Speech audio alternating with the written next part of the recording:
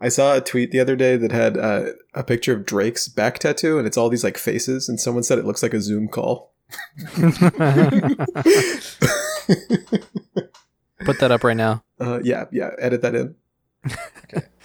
Also, edit in the part where you do the intro. Theme song.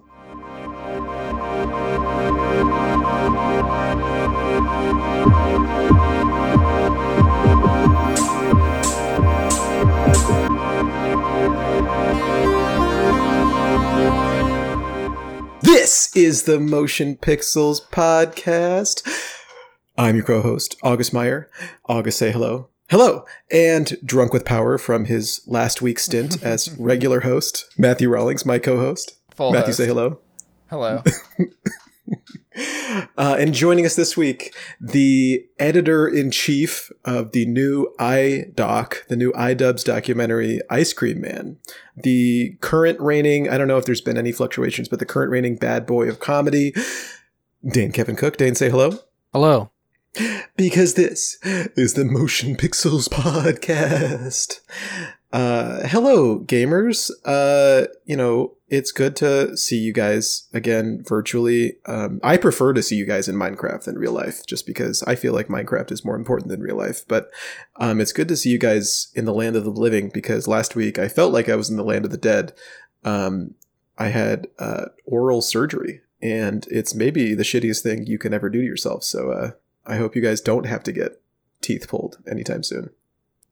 Yeah, can you briefly, I've never had a tooth pulled in my life, or known anybody to have a tooth pulled, at least in an intimate manner to where I can witness them going through it. Can you briefly describe what your experience was like afterwards? Yeah. Okay, so here's just like a quick rundown of my whole experience. Ow, ow, ow, ow, ow, ow, ow, ow. So you were in pain basically the whole time afterwards, right? Yeah. Tell them about your dream. It was a solid. Oh my god. Okay, so yeah, it was a solid week of pain last week. It was just constant going from pain pill to pain pill. No hard stuff. It was just this like super turbo like Tylenol essentially that I was taking. And there was one night where I think it was like Friday night. The whole week just blended together because I was like sleeping and doing nothing the whole week, just trying to deal with it. And I think it was Friday night, I was sleeping and I had this dream where my tooth was hurting in the dream. And in the dream, it was just like I was in this like world of pain where I just had accepted that it's never going to stop hurting and I'm always going to be hurting, and it's like hell. And I'm just like, I've accepted that I am in this hell of pain. And then I woke up and my tooth was still hurting, and I wasn't sure if I was like still in the dream or not. And it felt like the acceptance of living in a pain-filled world 24/7 had followed me into the real world, and it was very, very scary. And then I got on Discord, and a bunch of the boys, including Matthew here, were online, and they laughed at me when I told them that. Wow, Matt. As we should. Yeah, it was horrible. It was horrible. I'm sorry to hear that. It's okay. It's okay. How long were you in pain for? Let's see. I got it done on Tuesday, and it still hurts. So a week. Well, at least not so much that you like can't do normal activities anymore, I'm assuming. Oh yeah, right? Man. Okay, so like we were. I think you guys recorded when Matt was drunk with power last Tuesday, like pretty much. And normal, and just drunk normally. Yeah, he was having a little bit to drink, I think. Yeah, he was just drunk in general. And he told me kind of in private, he said something kind of strange. He said, "I'm going to burn this motherfucker down." I don't really know what that meant, but yeah, definitely something was off. Anyway, what were you saying? Yeah, I was just listening to last week's episode, and I do remember that the outro, maybe this is like another fever dream I had, like from that world of pain dream I had, but I remember both of you guys said something along the lines of, "Fuck a Gus. We don't need Gus. Fuck a Gus." Yeah, that was definitely the mantra of that whole experience, that whole episode. Yeah. Oh, cool. Yeah. Well, hashtag fuck a Gus was trending. I don't know if you noticed. Are you serious? Yeah, you're probably too blind from pain to notice, but it was, people were really getting behind it. I don't really know why. Well, I actually do know why, because it makes total sense, but yeah. I mean, it was kind of a movement. It's pretty cool. Yeah, I mean, I don't blame them, honestly. But now that I'm back, It's kind of a new era because I've been talking with our producers, and we're going to be kind of neutering Matt and the power that he has on the set. Mm-hmm.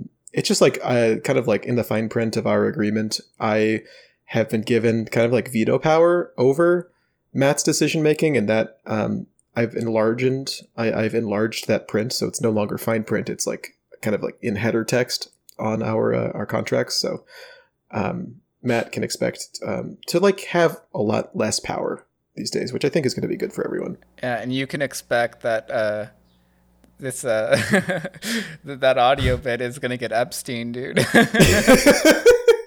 Dude, oh man, did you guys hear about?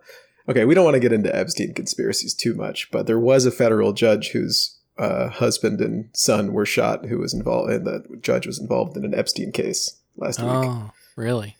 Yeah. Interesting. Did you hear that I don't know how to pronounce her name ever. Ghislaine Maxwell?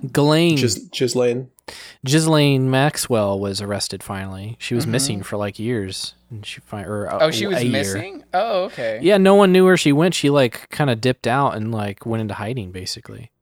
Yeah, and right before she did, she like was pictured. Someone took a picture of her and posted it while she was sitting in front of an In-N-Out burger reading a book about like CIA informants like disappearing or something like that. She was researching how to disappear. Yeah. She was, some required reading. She didn't read all the way through the book apparently because it didn't work. She was found. She's in custody now, which is great because I was worried that she was going to get away with it. She's like half of that entire operation. Yeah, she was actually reading the cliff notes of that book. So yeah, she kind of cheated. Yeah. But speaking of, the Epstein conspiracy, Dane, you have some big news in your life today. Today, July the 21st, 2020, marks the release of the Ice Cream Man on YouTube. And I really wanted to talk about that. Finally, it's out. Well, I mean, to people who don't know about it, it's just a documentary that I've been working on. Well, I mean, that we've shot back in November that I've been working on for the last few months. I took my sweet time to getting around to it fully until recently, but it's finally done. It's finally out. We fine-tuned it to the point where we really liked it, and then we put it out. And it's on iDubbbz's channel. You can just type in iDubbbz Ice Cream Man, and it's on there. It's about Dax Flame. If you don't know who that is, he's a YouTuber from like the early stages of YouTube. I believe his first video was like December of 2006, which is like, I think 5 or 6 months after YouTube was, as a website, came online for the first time or something around there. I think it might have come online officially in 2005, but didn't actually get traction until 2006. But anyway, either way, he was like one of the big first like YouTubers, but not only that, but he was kind of the first YouTuber that took advantage of it being kind of like a platform where you can play a character. For the most part, everybody who's making YouTube content at the time was either being themselves without any like barriers. It was all basically just video blogging, or they were doing sketch comedy like Smosh. And Dax was interesting because he was doing blogging, but it was very eccentric. And a lot of people kind of jumped to the conclusion that he was doing a character of some kind. And that kind of started a little bit of a mystery around him because when he started showing up to these events like conventions and stuff or YouTube gatherings or doing collabs with other YouTubers, he apparently never dropped character, and that it was very difficult for people to differentiate between the real person, whose name is Madison, and Dax Flame, his online persona. They thought maybe he was, I don't know, just dedicated to the craft, or he wanted people to think that was really him. Anyway, the documentary is about that person. We caught up with him 14 years after his channel first started, so it's been a while. So if you're a youngin', or if you weren't around during the very early days of YouTube, you might not know who this is, but he's an interesting guy, and we had a lot of fun hanging out with him and making the documentary about him. So yeah, I think it's focusing on Dax Flame for the documentary is really cool because it appeals to like people who were around when Dax Flame was big, because he was really big on YouTube when it was first going. I believe he was in the top 100 most subscribed, which at the time, like if you were above 100,000 subscribers, chances are you were in the top.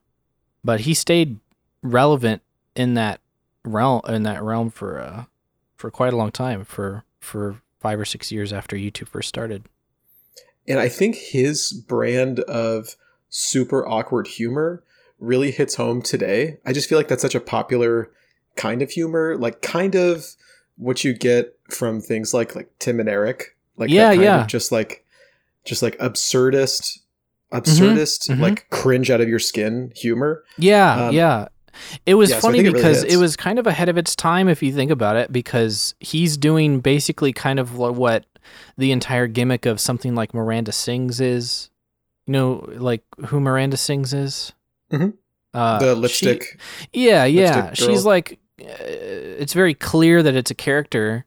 And I think that that's probably why it survived in this modern day and age, because I don't think that, quote unquote, tricking people or having a mystery surrounding you, I don't think that would work today, which we go into a little bit in the documentary about like the difference between YouTube then and YouTube now, and kind of the culture and how the YouTube audience reacts to certain things. I don't really know. It's funny because I think that his humor is definitely appropriate now, but I think that if he were to make those vlogs in the same way that he's making them now today, I don't think anybody would like it, because I don't think people necessarily enjoy the mystery of is this guy real or not. I think that they want to know one way or another, and then they can enjoy it. And back then it was kind of like, this is cool. It's like, who knows, man? Because like, even though the internet was still pretty powerful back then as far as like a communication tool, it still wasn't very easy for people to like research or do like deep dives or go and find like found footage of something like Dax acting differently outside of his YouTube channel. It was very much it was more under control in that way, and he was able to control the narrative a lot more. Now I don't think you'd be able to get away with that, because people would find out. They would dig into your life, and they would expose you. You know, can't really get away with it anymore. So yeah, I'm reminded. I don't know if you guys have seen on YouTube, but Oliver Tree, I feel like it's been kind of big on YouTube as of late. He just released like an album, and it's that same kind of thing as like Pink Guy, where it's this musical character who is like clearly a guy doing a bit, but like, well, it's so really clear, convinced, like, you know what I mean? He's very, very committed to the bit, to the point where he does like interviews in character. But Dax, I mean, the cool thing about the documentary, Ice Cream Man, I just rewatched it today. It seems like it's more or less not a character, but more like how this guy is, but he's figured out a way to kind of harness how he is in a funny way. It's like a blend of both, in my opinion. I mean, like, we still kind of leave it up in the air in the documentary whether it, like, as far as answers go. I think most people would come to the conclusion that he's not trying to do a character when he's talking to people like us. However, I do think that he is, at least in some way, aware that what he is doing is funny, and he kind of leans into it in a way. And it's hard for me to believe otherwise, because honestly, I mean, if you watch the documentary, we get to a point where we organize a game show that he's always wanted to do. He wrote a book last year, and in the book we read it, and he had a chapter where he was like, I want to do a game show where we make smoothies, and we went and since we had all the camera equipment, we were like, well, let's film it. Like, let's just organize it, and we put it together. And when we filmed the smoothie game show, we were like worried that it wouldn't be funny or whatever, but he made it funny. And I think he knew to make it funny, whether he did any, it's hard to explain really, because he went out of his way. I personally think that he went out of his way to amplify his awkwardness on purpose, because he knows that that's what people like to see from him. So I don't think that it's entirely accidental, but I do think that it's heightened by his already awkwardness. It's kind of like a good fallback. It's like a really good strategy, actually, because say you wanted to be like an entertainer, but you have terrible stage fright. Like, the best thing you can do about that is work that stage fright into your act, so that if you ever do mess up or if you ever do have a weird, awkward moment, you can play it off as intentional and you can roll with it. A very good example of that is like Stephen Wright. Is that his name? Stephen Wright? Who's that? He's a comedian from like the 70s and 80s. He's like the inventor of like the one-liner. He does stuff like, "Oh, I spilled spot remover on my dog and now he's gone." Like, that's a joke. And that's cool. And he'll go up on stage and his one-liners are pretty funny on their own, but the performance is also a part of it because he acts like he's so terrified to be on stage the entire time, and he's like constantly wiping sweat from his brow and like pacing around, and he's kind of mumbling jokes a little bit. He's doing it in like completely deadpan, and I've read that the reason why he wanted to do that, like performance wise, is because he had terrible stage fright, but he had all these funny one-liners that he wanted to get out there, and he was like, well, I'm gonna go out there, I'm gonna bomb. So he would turn the stage fright thing up to 11. It became part of the performance. It became part of his act. And now he's just kind of known for doing that. One-liners along with really awkward stage presence. And I think that Dax has kind of turned that into a YouTube channel where he is very awkward. He is very socially weird. And I think that he realizes that. And he's like, well, I'll just amplify it, turn it into a performance. And then, bada bing, bada boom, you got it. So I think it's a blend of both. I think that it's him being self-aware, but I also think that he's not like a secretly a normal guy. It's not like if no cameras are around, then he's just like talking normally or whatever. It's not that far blown, but yeah, he's an interesting guy. I really liked the experience that we had. Yeah, iDubbbz, or Ian. I guess it's weird to call him by his YouTube channel. He goes by either one. Okay, yeah, in the documentary, iDubbbz mentioned he compares he compares Dax to like Michael Scott, and it really feels like, I think that's a really good comparison. Like Michael Scott from The Office, who is this like horribly awkward guy surrounded by like more or less normal people. Yeah, and it's like painful to watch, but that's like the magic of it. And yeah, like, that's what's so funny about it. The documentary is like an hour long, and the entire time, like there's even parts where iDubbbz is super, like he can't even like keep up with how awkward it is. He like has to stop. Yeah. It's funny. I like those moments where Ian can't keep up because it kind of makes it seem like Dax has a superpower of some kind. Yeah, like when he's cold approaching people. Yeah, it's like. Part. Do you like YouTube? YouTube? I love those sequences. Hey, do you watch YouTube? Yeah. And people are, I mean, I think that it's like you get these assumptions where it's like, oh, he's super awkward, so he's not gonna want to talk to people. But that's a complete opposite. I think that because he's worked his awkwardness into a performance, it gives him this sort of confidence that it's like, oh, I have comedy to fall back on at this point. You know what I mean? Like he would probably never do that. Well, I don't know. It's hard because he tells all these stories in the book where he just goes and he travels by himself. He's traveled to many, many countries just by himself. And he tells all these stories about people he meets. And he says that he prefers going and sleeping in hostels over hotels because it gives him an opportunity to meet people. I can't remember if it was in the book or if he told us this story, but we thought it was really funny. Apparently he was sleeping in a hostel in like India or Russia or something. And if you don't know, a hostel is basically just a room where you sleep on the floor with a bunch of other strangers, and you can stay in the hostel for like $1 a night. It's not like super always cheap. On the floor, but well, I know, yeah. But it's like a shared room, and you basically sacrifice privacy for affordability. And he said that he always prefers it because he gets a chance to meet people and interact with people, which is funny because you wouldn't expect him to be that kind of person based on his demeanor and his personality. But he's very outgoing. And he told this one story. I can't remember if it's in the book or not, but he said that one time he woke up kind of before everybody else in the hostel, and he said that he didn't know why he did it, to this day, he doesn't know why he did it, but when he woke up, he kind of like shouted a little bit. He said, "Rise and shine," and everybody woke up. And I thought that was so funny. It's so funny to imagine Dax doing that. So I and just the fact that he tells that story, he recognizes that it was a funny situation because of how weird and awkward it was. So, I'd be pissed. I think it goes past just him being accidentally weird and him realizing, oh, I'm occasionally accidentally weird. Why don't I just make people laugh by being accidentally weird a lot?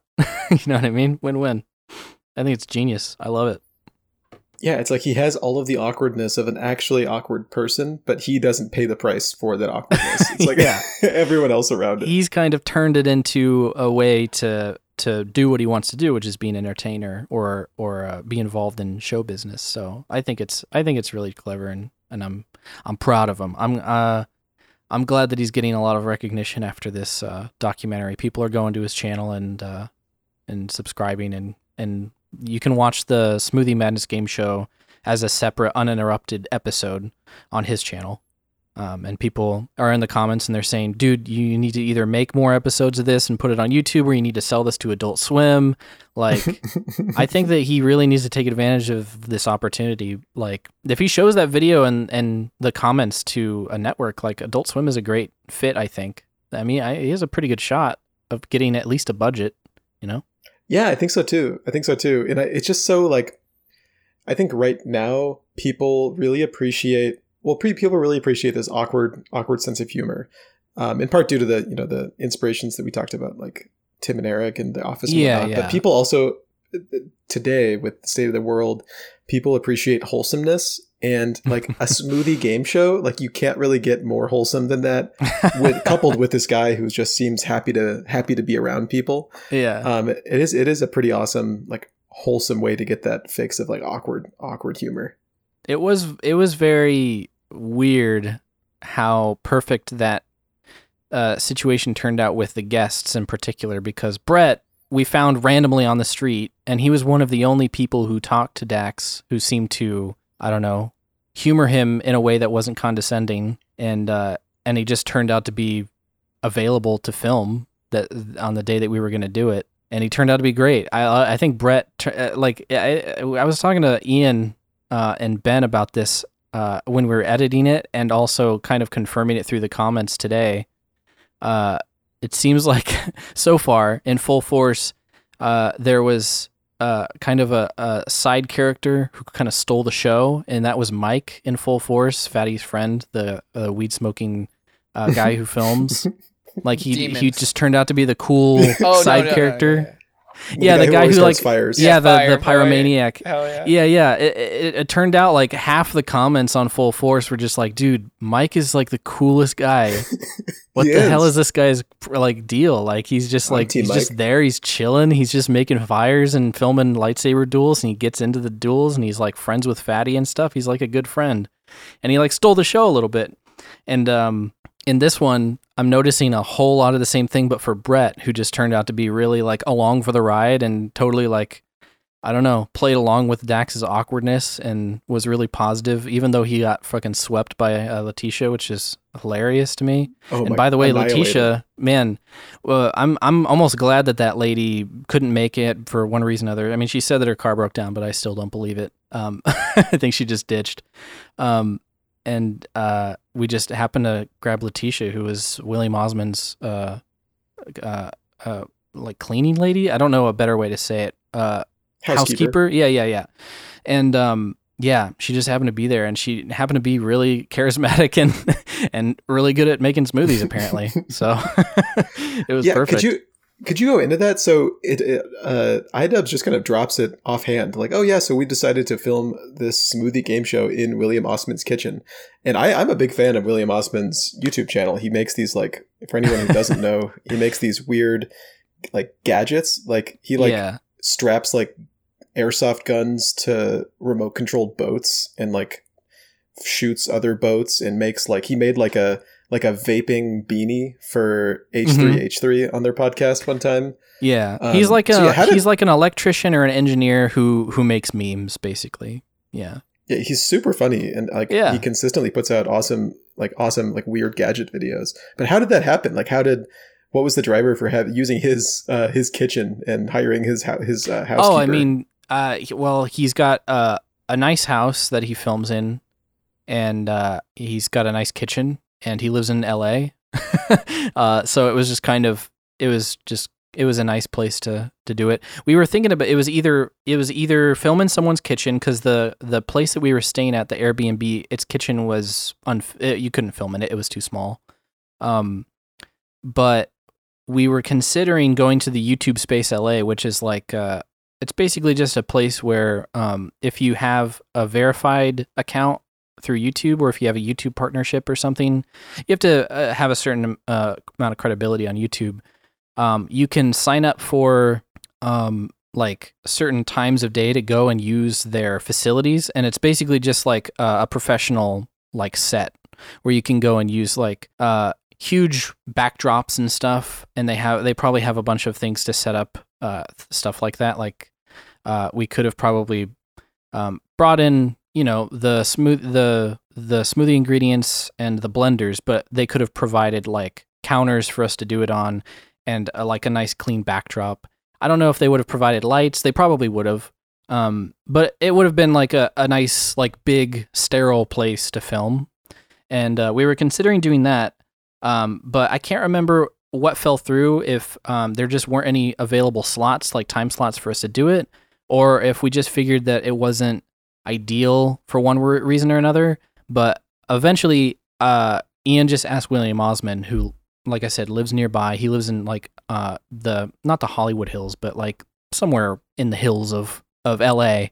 And he has a pretty big kitchen that was kind of ideal for that kind of thing, and he agreed to it. So I mean, that seemed like a better option, just because it felt like it would have been more under control, I guess, because going to the YouTube Space probably would have been a little bit less ideal. I mean, like if you go to like someone's house and someone's kitchen, like you have access to all of the amenities of a kitchen, like a freezer, a fridge, and a sink and stuff to clean all this stuff up. But none of that stuff is guaranteed on at YouTube Space, as well as like all of the other stuff like lights.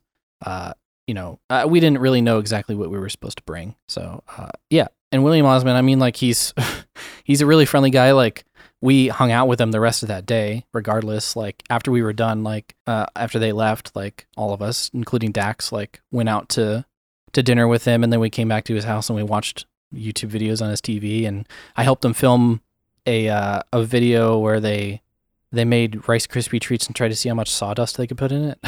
I saw that. Yeah. Fun fact, I'm the cameraman on that. And if you watch it, you actually can see there's like a gag where we go to the store to buy all this stuff, and on the way, Ian takes the camera and he's in the trunk of the car, and William like drove around the parking lot to like shake him around and stuff. When he comes out of the trunk, I open the trunk and Dax is standing right behind me. So if you watch that video, you can go back and see exactly the time frame that we were filming the documentary. I'm surprised no one pointed it out. I think I went and looked at the comments because I was like, oh shit, people are gonna realize like something's up. Why is Dax Flame hanging out with iDubbbz and Uncle Dane? And iDubbbz and Uncle Dane only ever really make one thing together, so that you put two and two together. But nobody figured it out. Nobody noticed. I thought that was interesting. So yeah, William Osman, I mean, to answer your question, he's just a really helpful, collaborative guy, and he's one of Ian's good friends, and he just happened to be nearby, and he had all of the stuff set up, and it was also nice because we used one of his cameras and one of his tripods, because we only had 2, I think, and we needed 3. So yeah, it worked out. Oh yeah, I think it added to the wholesomeness, because like you were saying, like if you had that sterile space, like it would have looked, just like that. Like it would have looked like a set, but the magic of it was like you guys were like, or not you weren't in the game show, but the contestants were like using like what was clearly like Target brand mango chunks, picking them up off the island in the kitchen, and it was all just like, it looked just totally thrown together, which I think added a lot to the magic of it. Yeah. The low budgetness, I think I definitely wanted to go for as minimalist as possible. Like I didn't want to make it look too fancy, because I mean, keep in mind, I mean, we filmed this pilot for him, and then now we're just kind of saying, all right, go make the rest, Dax. Like, hopefully you make enough money from book sales and like with the t-shirt sales that we're doing, we're collaborating with him on for this documentary, and hopefully you can, fund more of these. I mean, it shouldn't be too expensive to do, but I don't know how he would be able to recreate that. I wonder, Dax lives in LA. I wonder if he could get in touch with William Osman again and just use his kitchen every time he wants to do it. I mean, why not? I mean, I think it's a fine setup. So, but yeah, as long as he can go out of his, pardon me, if he can go out of his way to find like a full-time editor and like somebody to do like professional graphics. I mean, Yahiamice, I don't know how to pronounce his name. He's another TF2 YouTuber. But he made the graphics for it and stuff. If he reaches out, I mean, like all the stuff that we provided is not, I mean, you can find people who do that stuff for cheap anywhere. You can go on Fiverr and find that shit. So I think he definitely has the means to continue the series. It's just that if we would have started too high, like if we would have done the YouTube space thing, or if we would have made it seem too professional, then we would have been setting this bar a little bit too high for him. So it kind of helps for that as well. Also, I mean, like I'm not a professional by any means. I mean, like I make YouTube videos, so that was about as high as my production value can really reach with the resources that we had at our disposal. So. Yeah, it all kind of worked out and made it a little bit funnier, I think, because it felt a little bit thrown together. Yeah, and there was a part in the doc where iDub says something like, I was kind of worried that we would have to come up with all of the setup for the game show, but as soon as you guys started filming, Dax was just calling all the shots and already had all of this stuff figured out. Like I guess he had been in that Jubilee game show recently and took a bunch of ideas from that or was inspired by that. Yeah. And it was just like a DIY version of that kind of thing. It was so wholesome. It was so wholesome. And I totally would watch a smoothie game show. And I love his reasoning for wanting to do a smoothie game show. You guys ask him and he's just like, oh, I just like smoothies. And iDubbbz is like, so you want to do this just because you like smoothies? He's like, yeah. I mean, it's not a bad idea. I think that he could definitely tweak a lot of the rules and stuff. But at the same time, I think the chaos of the rules and the confusing nature of it also kind of contributed how funny it was. So as long as he keeps it different but still confusing, but not too confusing to where people get frustrated, I think that's a good middle ground to hit. And I'm just worried that it's like lightning in a bottle, and we're not gonna. And if he does do it again, the randos he finds are as along for the ride as those two were, because if they would have just sat there with blank stares on their faces like what the hell is going on and not played along or had a good time or anything like that, I think it could have been a huge dud. But thankfully it was definitely the standout sequence. Like I've been reading comments all day. Almost all of them are super positive, and a huge majority of them are praising how funny the smoothie game show was, which is great because we were looking for a finale to this thing from the very beginning, and the idea to film the smoothie game show is actually something we came up with while we were on site. Like we didn't know exactly where we were going to go with the documentary until we were already filming it, and we just kind of, I don't know, looked in the book and was like, this smoothie game show thing, like what if we filmed that and made it for him? And that can be like the goal of the documentary. Because I think that even though it's a documentary, I think that there still needs to be a quote unquote story to these things. You know what I mean? Like the story of Full Force was that he was having like, I don't know, a feud with his ex-friend Robert, and they were going to duel. Like that was kind of the conclusion that it led up to. And we needed that kind of thing for this, and the smoothie game show felt like the appropriate thing. And we were kind of hoping that it would turn out good, and I'm really happy that it did, and it resonated with people to the point where they're asking for more. So I'm excited to see what he does with it. And when is this gonna go? This thing gonna get released? This Thursday, Friday, something. Yeah, Thursday, Friday. What day is it? It is Today's Tuesday. Yeah. Oh, okay. So it'll be out by then.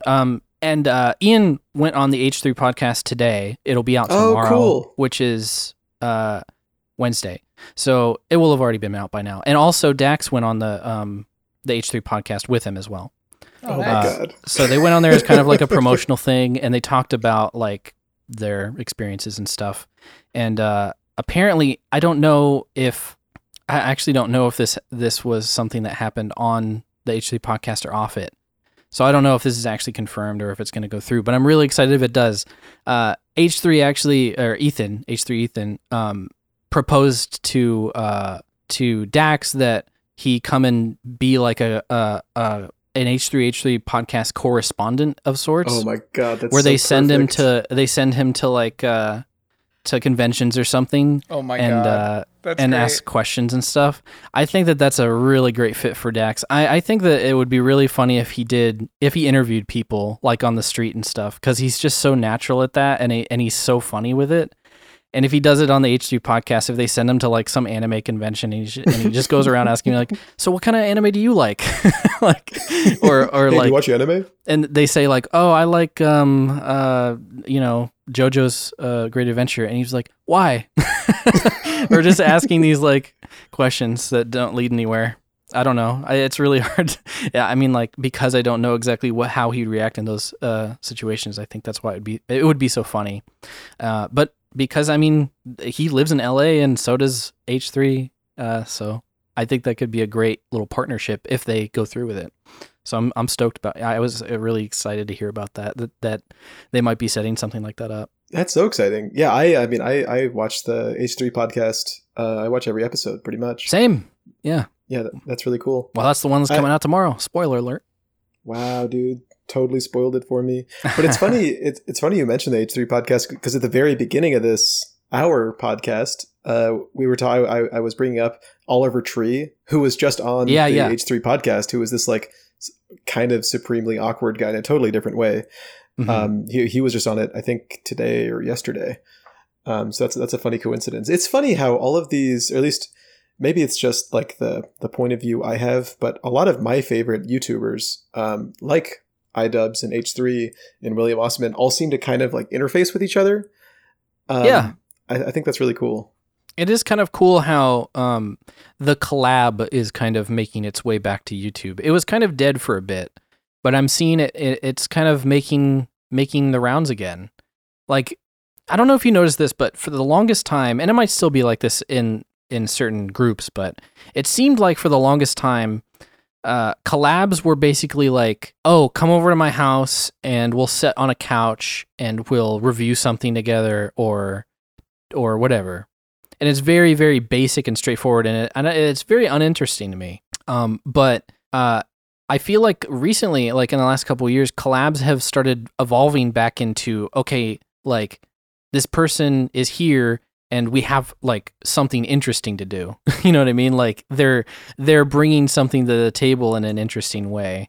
That's not just sitting on a couch and talking about something. And like I'm really excited about stuff like that. Like Ian's been in a ton of William Osman videos where he's just participating in the experiment as just another like test subject. It's not like, oh, iDubbbz is here and it's basically an iDubbbz interview, but just a hangout session also, like with no like real goal in mind or anything like that. Like he's here and he's like driving this battery powered toy car for as long as it can go or whatever that video was. I don't know if you saw that one. Or like the one that I filmed where he's helping William make what do you call those things? Rice Krispie treats out of sawdust. Like those are interesting activities for people to engage in. And Ian didn't really need to be there for that to happen. It's just that he happens to be there. And I'm seeing more and more of those kinds of collabs now, and I'm excited about that trend making its way back. Because for a while, collabs were definitely just so cookie cutter and weird and lame. And maybe that's, I don't know much about like the business side of YouTube, but maybe a lot of those more boring collaborations were born out of like multi-channel networks, just kind of like saying like, here, we can give you this guy for the day, like do whatever you think would get the most clicks. Yeah, that's actually a really great point. I didn't really think about that because multi-channel networks are actually on their way out recently. Yeah. So that makes a whole lot of sense. That multi-channel networks are just like, hey, here's this other YouTuber, collab with them, and they're like, well, I don't know what to do. How about you just come over to my house and we'll just like open a box of makeup and we'll talk about the makeup. Yeah. You know, like nothing too exciting. And it just devolves into an interview more than anything. But then multi-channel networks aren't shoving these interactions in their faces anymore. So now they're just kind of like, you know, reaching out to people that they like and saying, hey, I think it'd be really funny. I'm trying to make these Rice Krispie treats and seeing how much sawdust I can put on them. You wanna help? I mean, like you can just stand there and you know, help me do it. Just to be a supportive role, and it works out and it's funny, and yeah, I like those. I hope people keep doing it. Like with, you know, the prospect of Dax being a correspondent on the H3 podcast. I mean, like that's better than him being a guest, you know? It's awesome. Oh, absolutely. Or like I think Psychic Pebbles, who is one of my favorite like creators ever. He's never been a guest on the H3 podcast, but he'll randomly call in and do like a character or a voice and like do basically a skit. And I think that's like a more interesting contribution and like way more entertaining than if he were to be a guest on the show. You know what I mean? Oh, totally. And I know H3 has done that a couple times, like Salvia Eric, Internet Comment Etiquette. I don't know if you're familiar with him, but he had that kind of like correspondent role where he would just kind of hang out and essentially just like sit at the table. Well, I think he might have even been there when William Mossman was. Maybe not. But usually whenever I see him on, it's with Jack's Films. But I know he's been on by himself before. Yeah, and he's a funny guy. But it's like the casual nature of these collaborations that you see nowadays, I think is what at least personally, that's what I like about them, where it doesn't seem forced. It doesn't seem oh, here's this name you can slap on, you know, like featuring this person. It's not just that. It's also just not for clicks. You know, it's like the hanging out, the hanging out nature of it, the casualness of it. Yeah, the chemistry is there because exactly. It's not. Yeah, the chemistry is important, I think. And whenever you have a little bit more control over who you're collaborating with, and you're incorporating them into the idea of the video that you were already going to make, I think that it's so much better. And I'm glad that it's coming back. I'm glad it's here again. Yeah, and I guess if you look at the doc like that, if you look at Ice Cream Man like that, it is kind of a collaboration between Dax and you and iDubbbz, where, I mean, you just go full force with like an idea that Dax has and kind of like help shape that for him. Yeah, definitely. This one did feel a little bit more like a collab than Full Force did. Full Force was... that was a case study. Dude, Full Force is like stepping into another world, man. Yeah, I'm actually very grateful for what's happened with the reception of Ice Cream Man, because in my mind, and I always kind of prepare for the worst, I guess, whenever these things are about to release. I mean, like it's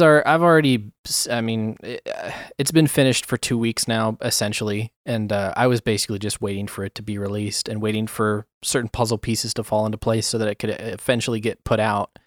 But I was worried about the reception of the documentary Ice Cream Man as being heavily compared to Full Force. Like people would just be like, this isn't no Full Force, but you know, it's still pretty good. Like I was worried that people were going to basically automatically compare it to Full Force, because whenever you make a sequel to something, or whenever you make an episode 2 or whatever, people are going to be like, was that good, or was it better or worse than the other thing? And so far, because of how like crazy different the characters that we're interviewing and making the documentary about are, I think that it kind of inadvertently kind of changed people's direction of how to think about it, and they think about it as its own thing. And the people who are directly comparing about it, or comparing the two, have thankfully given great takes, which is like most of the people have agreed that while Full Force is definitely more spectacle and definitely more intriguing on like a morbid curiosity level, and definitely more like, I don't know, depression porn, I guess, in a way, because it's like this guy's in like this terrible like town and living situation, and it's funny because he's a funny guy and he's making the best of it. And that's kind of the theme of the documentary.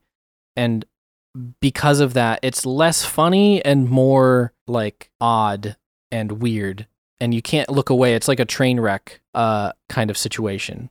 But with Ice Cream Man, it's definitely more funny, I think. And a lot of people have agreed with that it's not as, it's that Full Force definitely wasn't as funny as this one is, but it also kind of doesn't have that same spectacle because it's like much more grounded. It's a relatively more normal person than Airsoft Fatty.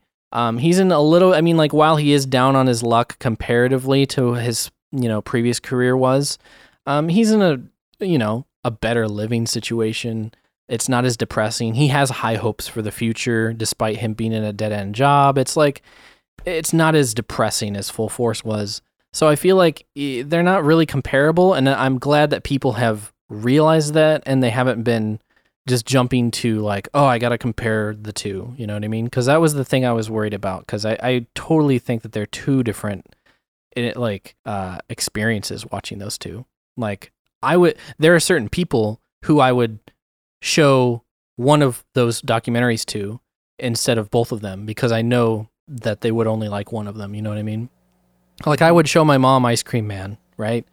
And I would probably show Full Force to my mom too, but I wouldn't expect her to like it, you know what I mean? Like, I would show Ice Cream Man to my mom, and I know that she would probably enjoy it, as opposed to Full Force, where she'd be like, it's kind of gross, you know? I don't like that. Yeah, Full Force was pretty gross. But I mean, a common thread, I'd like to hear your thoughts about like what you see as the common thread in the documentary series that you and Ian work on. But what I see it as is like focusing in on the human side of what many people might laugh at, and laughing like with these people, and digging into like why they are the way they are, and why these people act and put themselves out there just to be a lot of the times like misunderstood, or maybe even made fun of. More so maybe with the case of Airsoft Fatty, but I mean, a big theme of Ice Cream Man is that no one understands what Dax's deal is. They don't know if this like turbo awkward dude is real or not. They don't know if he's doing a bit or not. And I think that same kind of thing is there in Full Force. But I'd love to hear your thoughts on what like the common thread, like if you, let's say you did, many more of these, which I'm sure you're planning on, like what is like the common theme that you want to weave throughout them? You definitely have hit the nail on the head as far as the common theme between the two that we've made already. And I don't think that is intentional necessarily. I think that's just kind of how it worked out. Like, I'd say that both of the documentaries are, check out this weird character. Turns out that they're not so bad. They live life the way that they like to, and it ends up being kind of wholesome at the end. You know what I mean? And I think that, yeah, you already kind of established what the common thread is between the two existing documentaries. However, that hasn't been our goal. They just kind of worked out that way. And when it comes to the next few documentaries, we're not looking at subjects who can give us that theme. We're mostly just, I mean, the theme of the documentaries, as far as I'm concerned, is just what's interesting and who is an interesting thing or YouTuber or person for that matter. They don't even have to be a YouTuber. They don't even have to be a person. They're much more open-ended than I think people realize, just based on the two that we've made. But like, we have like a document of like potential subjects that we keep updated. We add things, we remove things as we go along. And it's so diverse. It's like a bunch of different crap. Like anything from an abstract thought, like concept, to like a real living person. You know what I mean? Sure. So it's definitely not as planned out as people might assume, but we do, I think, have the goal of just making the documentary interesting, which is so, open-ended. Everybody wants their documentary to be interesting at the end of the day, but we definitely aren't aiming to make a wholesome documentary every time. And I think that there are definitely a few people on our list of subjects that I would be very, very surprised if people came away from those documentaries and said, "Wow, that was wholesome," because yeah, it doesn't seem likely. Well, after watching Ice Cream Man again today, I went and looked at a bunch of the comments. So I was on Twitter looking at comments, and I saw a bunch of people saying that they wished y'all would do a documentary on the report of the week. This is running on empty food review. I love that guy. I love him he's too. Great. He's great. That's more on the wholesome side. So I don't know. Have you guys thought about? I wouldn't be surprised if he was on your list. Yeah. We've reached out to him. Oh my gosh. Yeah, I love that guy. I've been following him for years. And honestly, his food reviews are great. You know, I don't eat a lot of like fast food, but I learn about it from him. I live vicariously through him because I don't really eat a whole lot of fast food either. But it's interesting to see what the fast food companies are coming up with. I mean, like, I mostly am interested in his videos because I'll read the title and be like, what? Like, Taco Bell made a, like, what? What is that? Like, and then he'll be like, yeah, it's pretty good. He'll take a big bite of this monstrosity of a food item. I'm like, that looks fucking disgusting. But apparently it's good. The best part about his stuff is that he takes it so seriously, where he'll be reviewing like hot Cheeto dust covered pizza crust and like compare it to like the regular Cheeto dust covered pizza crust that another pizza place offered, 3 years ago that was discontinued for this reason. And it's like, he's like, I don't know. It's that like, it's that taking it seriously in the same way that like Dax, takes everything, like his interactions with people so seriously. But, like, people just be blowing him off. But like that guy, oh my God, that huge douche who was in Ice Cream Man, who was like, it's like religion is dead, but mysticism is alive. The same guy who was like, oh, Dax, you see yourself as charismatic? Yeah, God, that was such a... I want to, for one, that was pretty cringe that he said that, but I have to admit that I kind of did that guy dirty. If I were to release like the uncut extended version of that conversation, that guy is definitely a lot more friendly than he was made out to be. I included those parts because I thought they were the most funny, but it definitely didn't make him look that good. I just thought that him saying that mysticism is alive and religion is dead, and then following that up with you can stare into the sun. For context, he's not staring into the sun, really. He's staring into the sunset after the sun goes down. So he's kind of staring into the bright part of the sunset after the sun's already gone down over the horizon.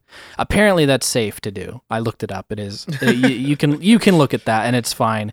But apparently there are a bunch of hippy dippy types that think that is beneficial to your health. So that was pretty funny on its own. However, he explained that over the course of like a long-winded sentence, and it was just impossible to give context to it. So I feel bad because it made him look like a crazy person, but it also was really funny. And if you're out there, stranger, who told Dax to stare into the sun, I know that you're not crazy, and I hope that people will realize maybe that you're not crazy. But it was still really funny, and I don't regret it because it was hilarious. And it was very LA. He was totally LA. That was the best part about it. He's so stereotypical of that type of LA resident, but it was totally out of left field, and I think he unintentionally came off as asshole-ish when he was like, "Oh, and you think you're charismatic?" Because he definitely wasn't like that the rest of the conversation. He was actually quite friendly. So I just want to clear that up. Yeah, he wasn't mean. He was actually one of the nicer guys to talk to Dax. The mean people were the people that just blew him off, Oh my gosh, there were so many in the doc. Yeah. What was I going to talk about? That's a good question. What were you going to talk about? What we were talking about before this. We were talking about your next dog food of the week. Oh yeah, I wanted to talk about report of the week a little bit because that is a super highly requested one. If there are any people listening who are fans of the documentary series, I will say this: it is I think personally that it is unlikely that he will want to do a documentary, a report of the week, just based on the interactions that we've had with him so far. We've discovered a little bit that he's kind of a recluse. He's kind of, I don't know, he's not really into collaborating. Like we looked into it. We were like, has he done any other collabs? Literally the only other time that we can find that he's ever done an interview is with the local news station where he lives. Yeah, and even it seems like he's really into broadcast. He has like a ham radio show. Yeah. No, I know that's a super interesting part of him. But I don't think him as a person is super interested in exposing his life like that. And that coupled with the fact that we know, me, Ian, and Ben know that there's only so far that you can get with Report of the Week with like asking him about the 3 things I think that make him interesting. His personality and his clothing is like a subject. That's an entire thing you can go into, the suits and stuff. And then the food reviewing, why he's so into fast food and fast food reviewing, that would be another subject. And then the last subject, of course, would be the obsession with ham radios and like local broadcasting and stuff like that.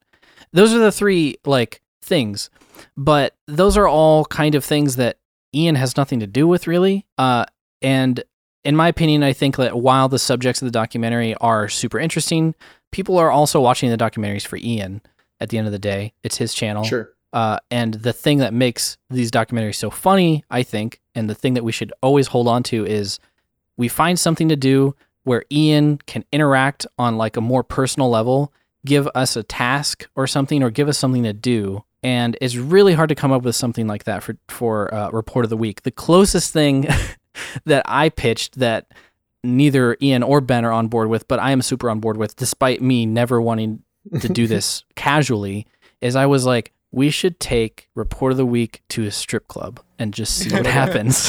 Like put him in a situation where he would be just super out of his element. And I can tell you this right now, based on how much we've interacted with him so far, just reaching out to him, I don't think he would agree to do that or anything like that for that matter. So I don't know. I feel like it would be very plain, that documentary. I don't think it would be as interesting as people would hope it would be, simply because I just think that Report of the Week he's not down to do that kind of thing. You know what I mean? He's very innocent. He's innocent in like the way that you would expect Dax Flame to be. You know, the surprising thing about Dax Flame is he's kind of down to do whatever you ask him to do. But with Report of the Week, we get this feeling from him that he's a lot more tightly closed, probably less willing to do things like that. That would be funny. That would lend to the chemistry between Ian and Report of the Week. I don't know his real name. I wish I did. Or otherwise I'd call him by that. Huh? I don't either. Review Oh, Bra. yeah.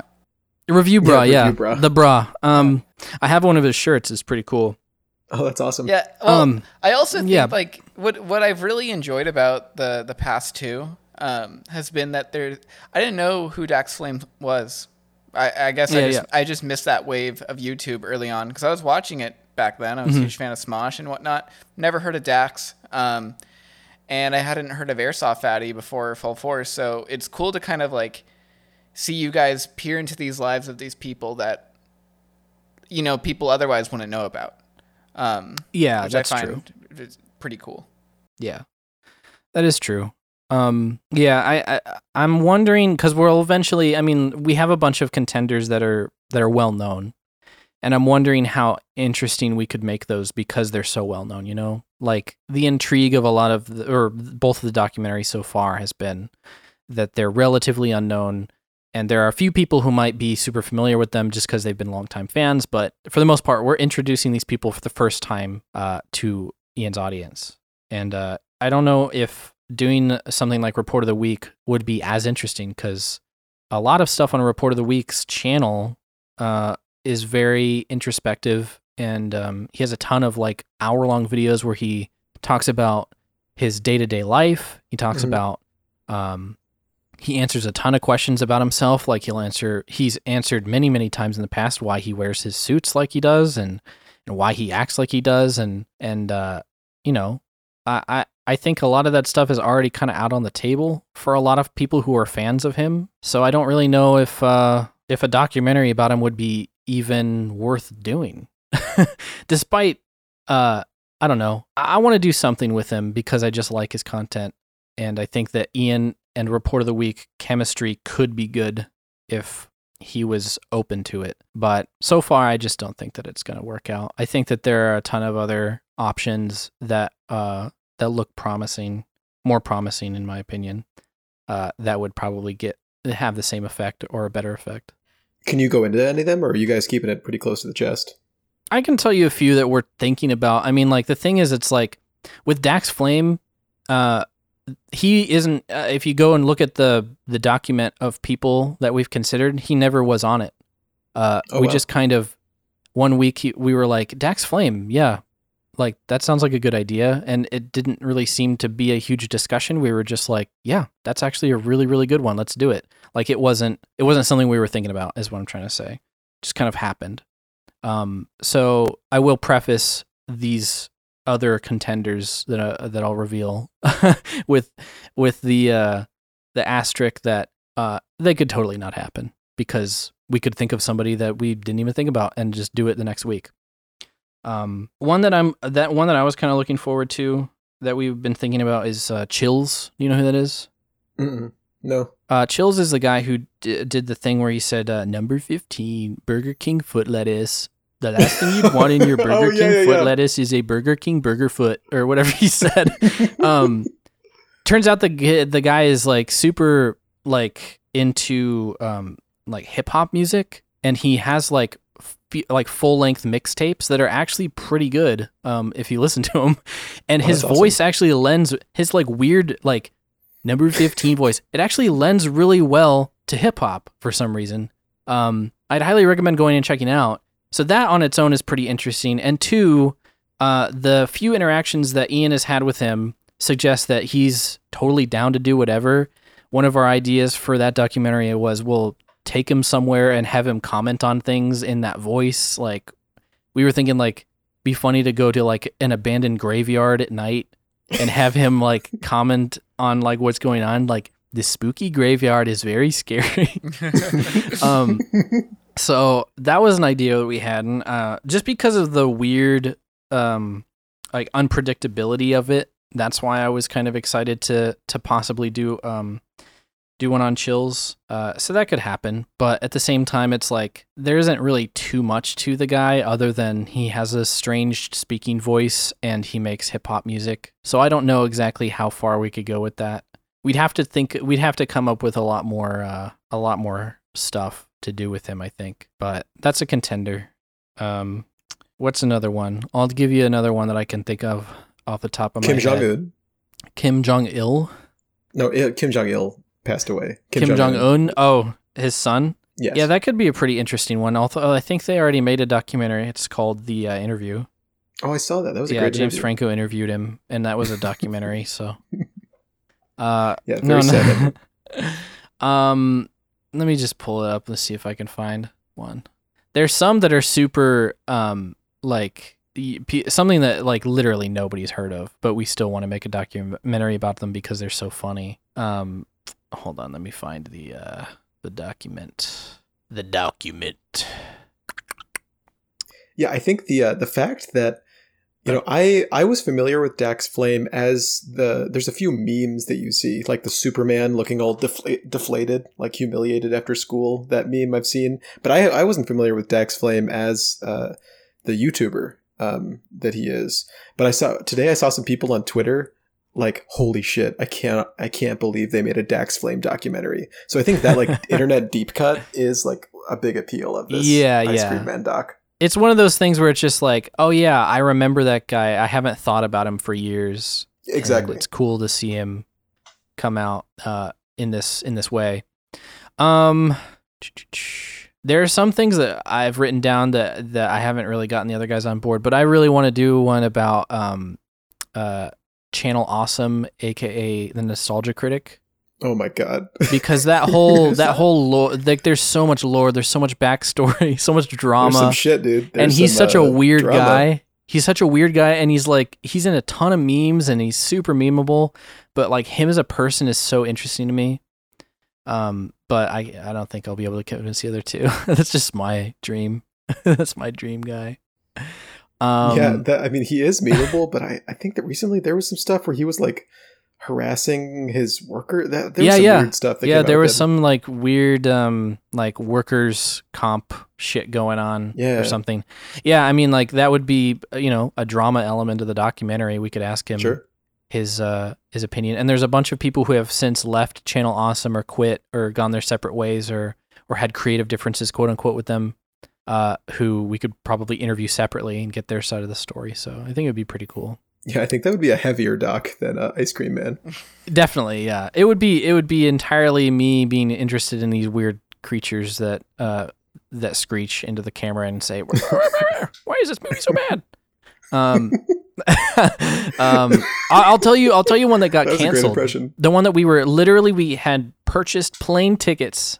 We had purchased plane tickets to go and do a documentary on this guy, and then he canceled last second. He got wet feet. Or cold feet, I should say, wet feet. he wet his feet up. His name's Peter Kane Dog Trainer. I don't know if anybody knows who that is, but he's kind of he's not very popular at all. He has a very fringe audience, but he's a very strange guy.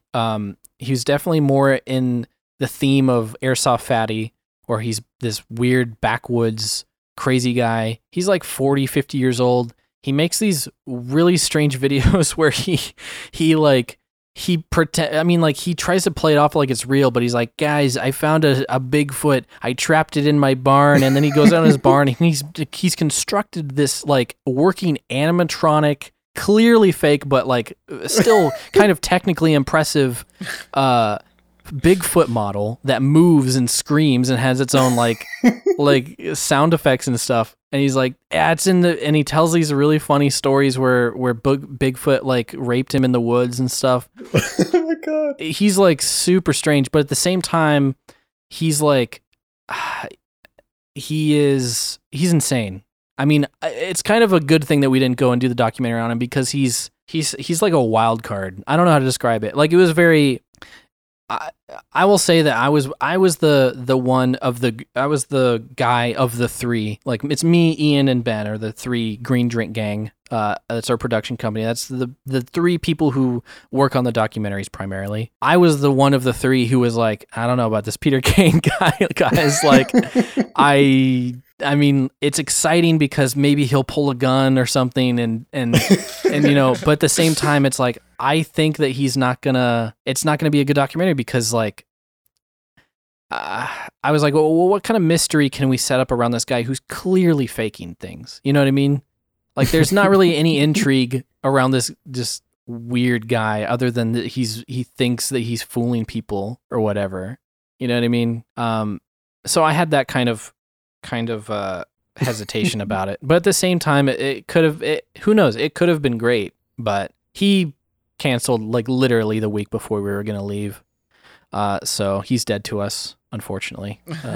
So unfortunately, Peter Kane Dog Trainer documentary could be out now. To be honest, it could have been out now because we were gonna go back in September, but he didn't want to do it.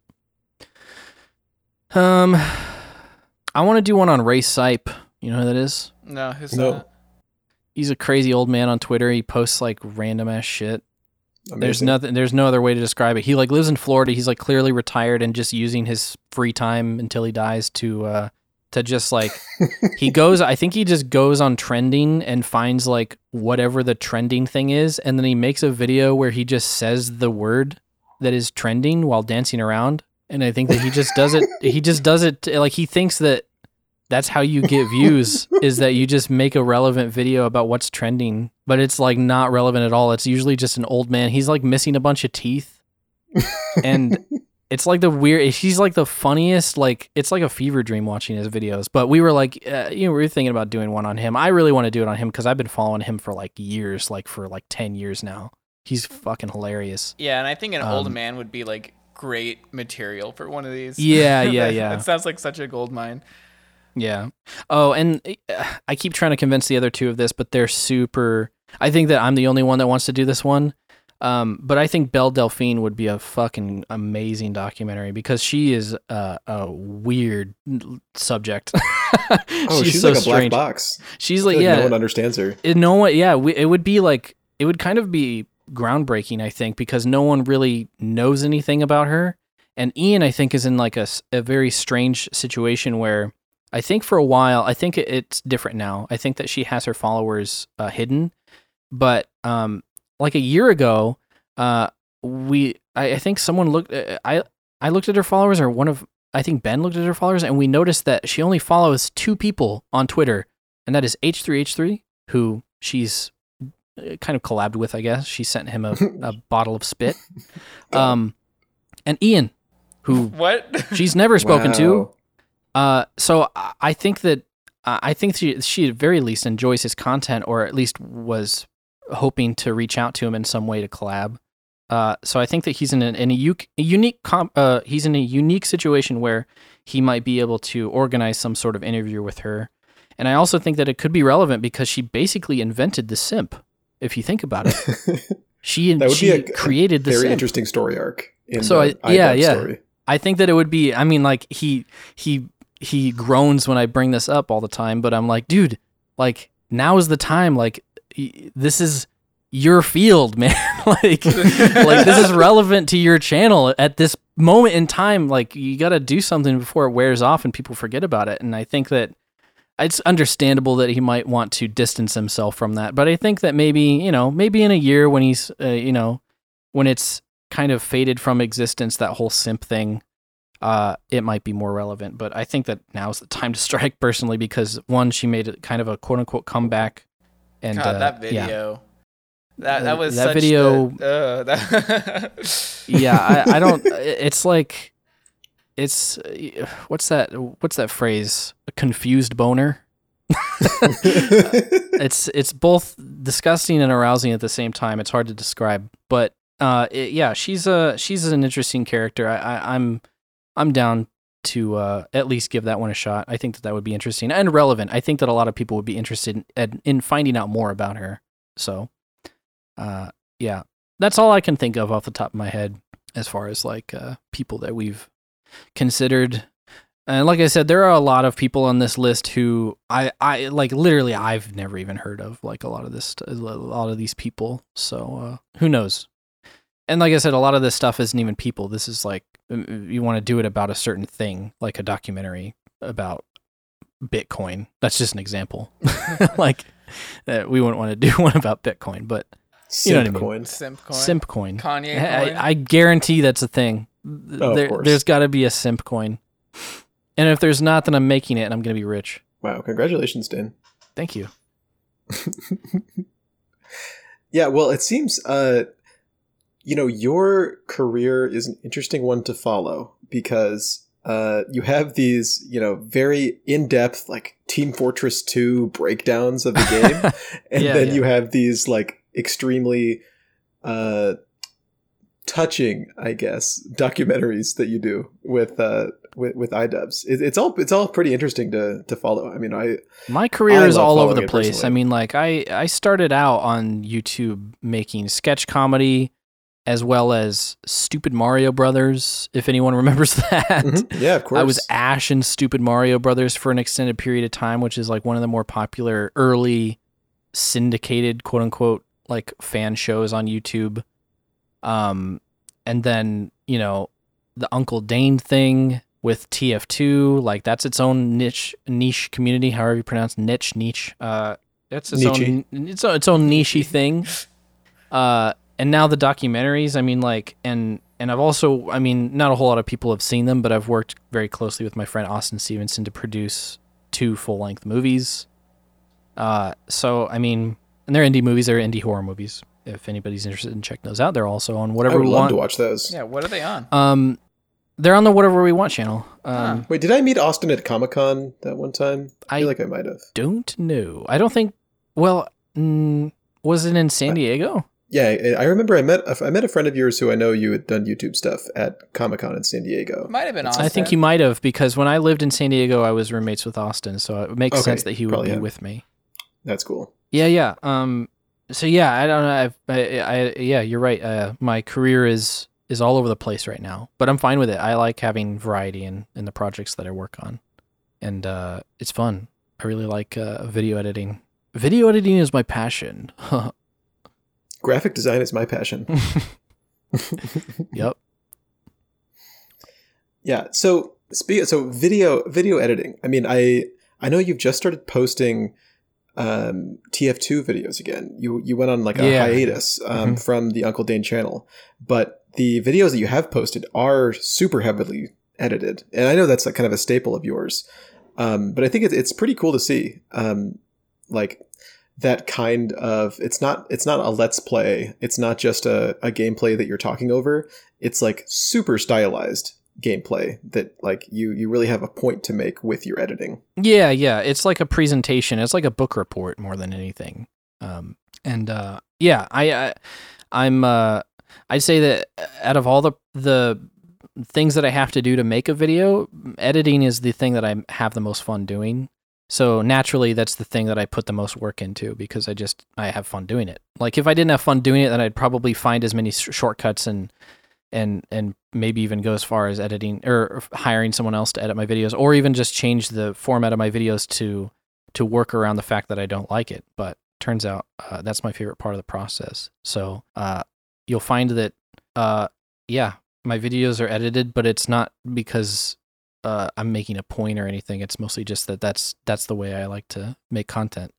It's the most fun part of the process. I don't like I mean, writing is all right, but it's so time consuming, and I really have to be in the mood to do it. And then recording my own voice, the commentary, that's like the most hellish part. I dislike that part the most, by a long shot. And then sound design or sound editing. I've started actually, this guy who did the sound design on Ice Cream Man, his name's Soundsmith. He's also a TF2 YouTuber, but sound design is his passion. And so I reached out to him when I was editing Ice Cream Man. I was like, dude, would you be down to, just do the sound mixing on this entire documentary for me? And he was like, yeah, I can do that. So we worked very closely together when I was editing the documentary piece by piece, and I would send him little different files that contained all of the different strings for like the music, the voiceover, the lav mics, the background music, all of that stuff, and he would put them all together and make them sound good and clean up the audio and balance it so that it all made sense with each other, and he would send it back to me. And that was a really good process, and I really enjoyed it. So on this recent TF2 video that I'm going to be uploading this week, actually, I have it ready to fire. I just need the thumbnail done. I actually had him do sound mixing on that as well, and that was super successful. He made it sound really good, and it's so nice to not have to worry about it, because at the end of editing a video, I have to go back and I have to find a bunch of sound effects. I have to balance all of the stuff to make it sound good. I hate that part a lot. It's so boring, and I honestly don't really have an ear for it. So it's nice to be able to outsource that to somebody who actually does like it. And I'd like to do that with more things in the future. In fact, if I could outsource my voice to somebody else, I would. Yeah, just anyone out there, if you have experience deep faking, whatever. Yeah, can I get one of those robots that can that can emulate voices? Can somebody make one of those for me? Because I would honestly love to use that. So Dane, if you don't like sound design or your voice or even writing all that much, then where do your albums fit into all this? Oh, that's a good point. And why are those around? So for background, Dane has released at least two full-length parody hip-hop albums. Like the last one was a parody of Kendrick Lamar's Damn. And what is it called? Dang? What do you call it? Darn, which is something that the engineer says, yeah. And it's very in-depth. It is. The reason why it's funny is that it exists. It's very millennial humor. the joke is the existence of the thing, and the amount of work that goes into it. And you did catch me in a bit of a gotcha there. Yeah, if I don't really like working with sound, then why did I make an album? Well, it's because I thought the idea was so goddamn funny and ridiculous that I basically forced myself through the process. And honestly, it wasn't that bad. I would say that making music is a little bit more interesting, I think, than working with just straight up commentary. Because with commentary, I have to sit there and I have to talk, and I have to read. I'm reading a script, and this is just the way that I like to do it. But I'm reading a script, and I'm reading it in a way, and I try and make sure that I'm reading it in a way that makes it sound like I'm just speaking off the cuff, that I'm just kind of thinking of this off the top of my head. And it doesn't always come off that way, but I try and make it sound like that as much as possible, because if you sit there and you sound like you're reading a script, then it's a little bit less engaging, and there's not a whole lot of like emotion behind it, and it's not very exciting for people to watch. So I have to do that, and that takes a lot out of me, because I don't know, it's just difficult for me to read a script and at the same time in my head think about, okay, how would I say this if I was just thinking of it? You know what I mean? And it's so I don't know. It's really hard for me to do. I know it probably doesn't sound that hard, but for me, it's hard to do, and I don't like it. But I have to do it because that's just how I would like my videos to be presented.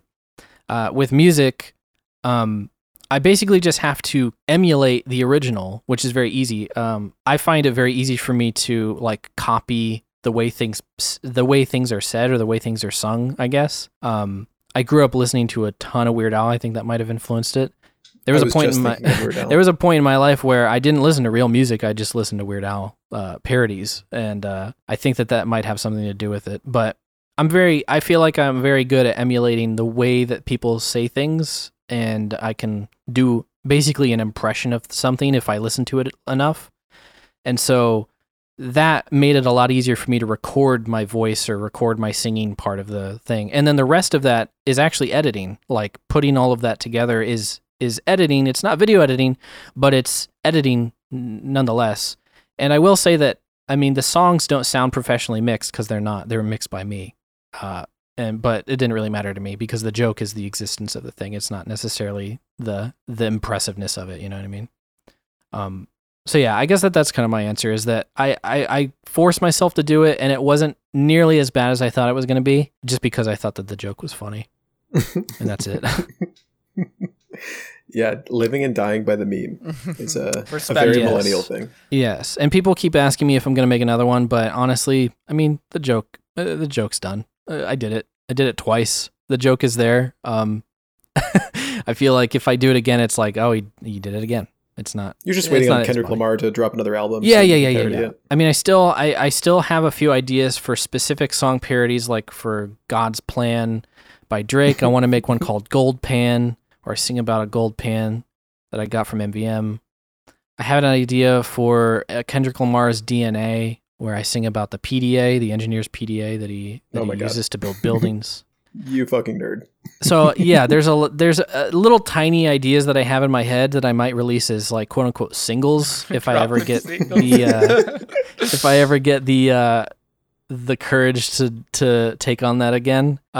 But I'm definitely not going to do another album. I think that I've already run that joke river dry, I think, at least in my opinion. I know that there are some people who are just like, no, we want more of the same thing, but I try my hardest to try and switch things up as much as possible. And I think 2 full-length TF2 parody albums is quite enough at this point. See, but Dane, you have the TF2 parody album on YouTube Market completely cornered. I do. There's a few other people who have followed suit. Like there's another guy named Funk who makes TF2 content. He made an album. It was pretty good, actually. I really liked it, and I had a spot on it. Actually, he contacted me and asked me to do a little sketch with him, a little interlude sketch. So yeah, there are people who are filling the market as well because they saw that it was successful for me as far as like a running joke. But yeah, it's not something that's special to me. I think parody albums are criminally underdone. I think more people should do them because they're so funny. They're like the perfect blend of like, wow, this is impressive, and wow, this is the cringiest thing I've ever seen. I love that's that. like Weird Al's whole career. Yeah, like, exactly. You look at his body of work and you're like, this guy is a genius. He works so hard. But this is so dumb. It's so dumb, and his hair is so stupid, and his name is Weird Al. His name's Weird Al Yankovic. Yeah, it's like right up my alley as far as what I find funny, which is just like riding that line between like technically impressive and just so stupid that it exists. Yeah, high effort karaoke. Yeah, exactly. Yeah, it is essentially high effort karaoke. Sweaty karaoke. Yeah. But it is something bring up to me all the time. So obviously it's resonated with people. And it's funny, there are people who say that they listen to those albums like every day. Every day? Dude. Oh my God. Yeah. I'm like, how? It's a joke. It's not real music. I wonder if they're like me, and like I remember when I first heard "Fat" by Weird Al, I had never heard "Bad" by Michael Jackson. Same. I wonder if they're like that, where they've never heard "Damn" by Kendrick Lamar. No, yeah, darn. I think on loop every day. I really do think that might be the case for a lot of people who are fans of those albums, who are super fans at least. That they probably just think that those are original songs. Because I mean, that's how I viewed a lot of Weird Al Yankovic's music at first. I thought it was just funny songs, and then I realized that a lot of them were parodies. Most of them were. Yeah, I don't know. Does he do original music? I'm not familiar. Wow, you're not a big Weird Al Yankovic fan, apparently. No, I'm not a weirdo. He has a lot of. He has a ton of original music on his albums. A lot of them are considered style parodies, though. Like he'll do a song that's in the style of a band, but not necessarily a direct parody of a band. Does that make sense? Interesting. But they'll still be humorous. Like he has a song that's in the style of Cake, that is about like being really picky about women. Cake is basically a part of the Sacramento extended cinematic universe. Yep, they're from Sacramento. They even have a song called Arco Arena that's pretty jammin'. Oh wow! Yeah. I one time I saw the lead singer of Papa Roach at Jewel's what we have here, Rayleigh's or Safeway in El Dorado Hills. Papa That's Roach funny. is also a part of as a Sacramento resident, I think everybody has their own Papa Roach story. I have mine. What's your Papa Roach story? I mean, when I worked at Starbucks, I served him drinks many times, at least 15 times. Yeah, he has a bratty little son though. He used to run around all the time and knock shit over, and he didn't do anything about it. Oh God, I think his son might have went to the same high school that we did. No, yeah, I sat next to him in art class. Actually, he was kind of like patronizing to me actually. But he always used to brag about how his older brother was a lead singer of Papa Roach all the time. He probably used it to get girls. He was definitely like one of those punk kids who thought it was super funny to like, I don't know, be like outgoing to everybody, including me who didn't. I mean, like I was like very much an introvert at that point in my high school life, and I didn't really talk to anybody in art class. I just kind of, kept my head down and drew little cartoons on my piece of paper, and he would always be like, "Hey, what you drawing?" Like, dude, leave me alone. I know that Papa Roach is your brother and all that, but I don't care. Yeah, well, Papa Roach is like one of those bands that has aged so poorly. Yeah, they're like a joke now. Back then, they were kind of a little bit badass, but now it's like funny looking back and be like, wow, why did anyone think that kid was cool? Why, your brother is the lead singer of Papa Roach? You mean the guy that sung "Cut My Life into Pieces"? That guy? This is my last resort. That's fucking cool, dude. Yeah, I remember thinking that was so badass when I was in like 8th grade. Yeah, it was. Well, I mean, those songs are directed at 8th graders specifically, so I think that's probably why. Yeah. Some kids were listening to like, the soundtrack to like High School Musical. Me, I was listening to Last Resort. Yeah, and Disturbed, which Roach. Disturbed actually has aged pretty well. I go back and I listen to 10,000 Fists quite a lot. Is that the album with like the really lumpy looking guy on the cover? They all have that fucking lumpy looking guy on the cover. Is that the joke? No, I just know there's one album cover. That's literally like every single one of their albums has like that demon looking guy on the front. No, it's like a guy. Cool. It's like that. They have like I don't know, an OC or something. It's like I ship him. I ship Jacoby Shaddix and the Lumpy guy from Disturbed. No, look it up. There's every single one of their albums has like this demon OC on it, and on 10,000 Fists, it's him holding his fists in the air with a bunch of other punk rock type people behind him. Yeah, I know exactly. Wait, I'm looking at it right now. 10,000 Others? 10,000 Fists. That album's actually pretty great. I think the whole album holds up pretty well, to be honest. As far as like a cheesy like early 2000s rock album goes. I still really like all the songs from like Guitar Hero 3. Yeah, like like I went through that's my like old the playlist. soundtrack. Yeah, dude, it's great. They have like Reptilla and I don't know, a bunch of other good stuff. Through the Fire and Flames. Through the Fire and Flames, of course. Oh, dude, that was banging back then. Yeah, Guitar Hero 2 and Guitar Hero 3 had some of the best track lists of any of those rhythm games of all time, in my opinion. Those are some really great track lists. I love Millennials owe a huge debt to Guitar Hero for informing our musical taste journey. Yep. Now, you know what they have that's kind of like that for Gen Z or the new generation? Beat Saber? TikTok. What? Oh, TikTok. Oh, totally. That I'd say that like most song discovery that happens now is just through TikTok now. It's kind of crazy. Yeah, and some of it's extremely good. Like I heard about Roddy Ricch, the rapper, through TikTok. My girlfriend always sends me TikToks, and I mean, there's some awesome music there. TikTok is strange to me because this is the first like cultural phenomenon that I'm not even even a little bit interested in participating in. Like, oh my gosh, Dane, you are missing out. There are some absolute bangers I don't think I am. On TikTok. I'll send you some good ones.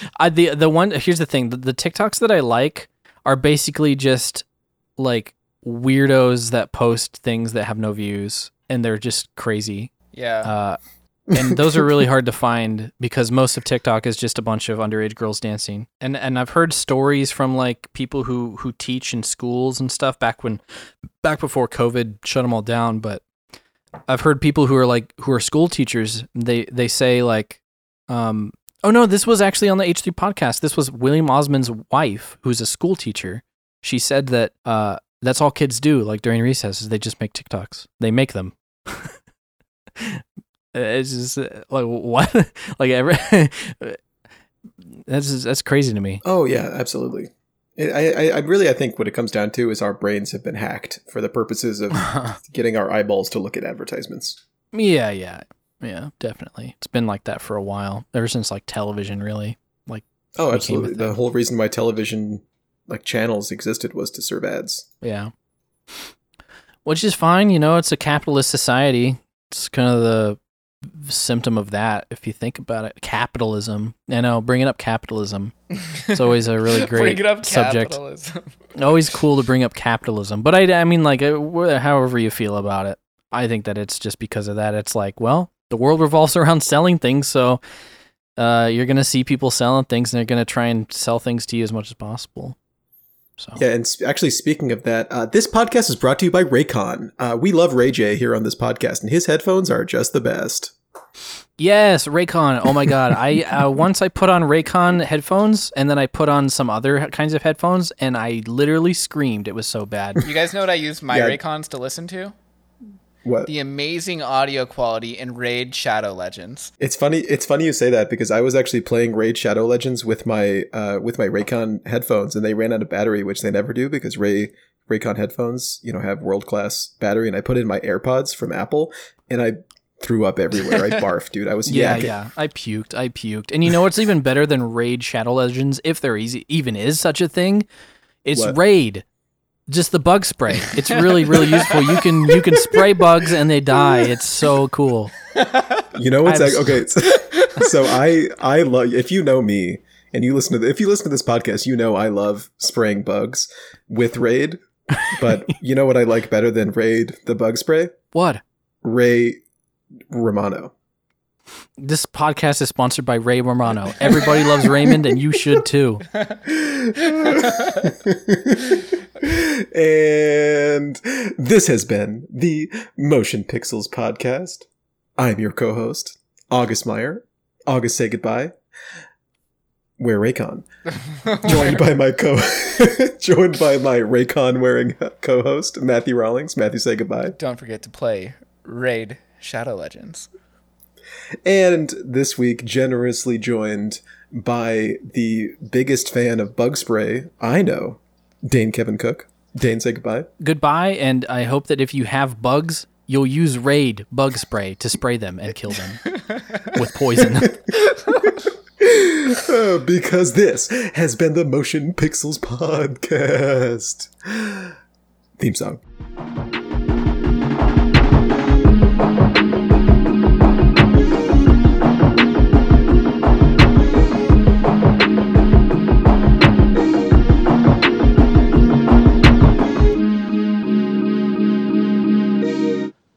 I'm finished. I legitimately would like to be sponsored by Raid Bug Spray. I think it would be really funny. You should reach out. I have. I added them on. I added them on Twitter. They didn't respond.